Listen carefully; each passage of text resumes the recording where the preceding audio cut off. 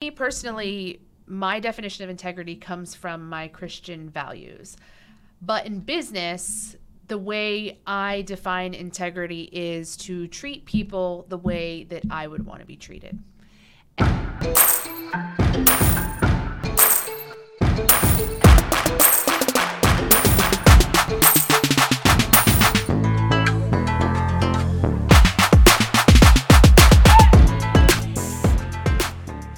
Everyone, thank you so much for tuning in today. We are Miss Biz, where we are putting the Miss in Biz. I'm your host, Brooke Bolts. I'm an attorney and the founder of the law firm Bolts Legal. And I'm your co-host, Rachel Bolts. I am the CEO and founder of Bolts Media, a full-service digital marketing company. Should we tell them why we have the same last name? Yeah, I guess we should clear the air a little bit. So Attorney Bolts and I have never been married before. She is married to my brother. So technically we are sisters from different misters. The purpose of our podcast is to help business leaders and entrepreneurs accelerate their business through human influence, creative marketing, and maintaining integrity. And what we're going to do is we're going to go over some of those things briefly so that you know what to expect when you're listening to our podcast. So the first tenet of our podcast is human influence. And human influence has been called a superpower. And it's something that is held by certain people who are very influential. You hear today the term influencers, the people who have a huge fan base. And ultimately, to grow your business, you need to have those supporters, those people who care about you beyond just your friends and family, the people who care enough about you personally, but also are interested enough in your content that they keep coming back and wanting to learn more about your business and work with you in whatever capacity you serve. So when we meet new people, they are creating first impressions about us within the first few minutes and even first few seconds of meeting.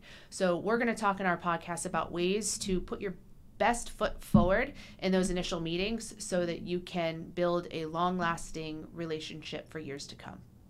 And the next thing we're going to talk about is creative marketing. So what is creative marketing? Creative marketing is anything that is memorable. It involves taking risks, and strategies are developed based upon your unique competencies. And what you do is you use that uniqueness for your advantage, which helps increase your visibility and your brand awareness. After all, if people don't know who you are, how will they do business with you? They won't, because they won't be able to find you. Exactly. So something that I've learned with regard to creative marketing is that I've had to develop a thicker skin, and that's been part of my own personal development. When I first started my business, I was fearful to put pictures of myself out there, to make videos, because I was afraid of the negative comments that I would get on social media. And over the course of time, I have learned that it really doesn't matter if people have a positive or a negative response to your advertisement or your message. Ultimately, you cannot make everybody happy. Not everyone will like you. You're going to have haters. In fact, a close friend of mine once told me, if you have no haters, it means you're not doing anything. So having haters is actually part of the process. But what's important is that they remember what they've seen. If they just keep scrolling and without a second thought, then that's a loss, in my opinion. But if they stop and they make a comment, whether it's positive or negative, to me, that's a win because it caught their attention. Exactly. And the next thing we're going to talk about in our podcast is integrity. So, Brooke, what is integrity to you?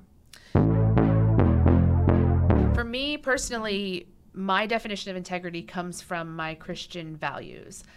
But in business, the way I define integrity is to treat people the way that I would want to be treated. And integrity has a lot to do with trust-based sales. So people love to buy things, but they hate to be sold to. And if they don't trust you, they're not going to want to do business with you. And one example that I see all the time are at the mall. You're on your way to your favorite store and you get stopped by someone that comes out of the bushes and they try to give you a free sample of something. And then the next thing you know, you're in a conversation with them for over an hour and they're trying to sell you over $800 worth of products. And then after you tell them, no, I'm sorry, I'm going to go leave, then they make a call to their supervisor. And then after they get off the phone with their supervisor, then the next thing that you know is they're offering you the same amount of products for $100 instead of $800. And what that does is it breaks the trust, and people don't want to do business with people that they don't trust. And once that experience has happened to you one time, you are going to prejudge new people you meet if you get that vibe that they are trying to sell to you in the same way that that person at the mall was. So there could be a person at the mall who is full of integrity, but because of that experience you had with the non-integrous person, you will prejudge the next meeting you have with someone who approaches you at the mall. So those prejudgments that people have are natural, and those are experiences in life that we approach new conversations and new meetings with. So we have to keep those things in mind, and we're going to be talking about ways to address those default no's that most people operate out of when they come to a sales meeting. We just want to thank you so much for tuning in today. Everything that we are doing here is completely in service of you. We want to help you grow, and we want to be someone that can make a difference in your life. That is why we are here today, is to serve you. So we're excited to help you grow. We appreciate you tuning in today.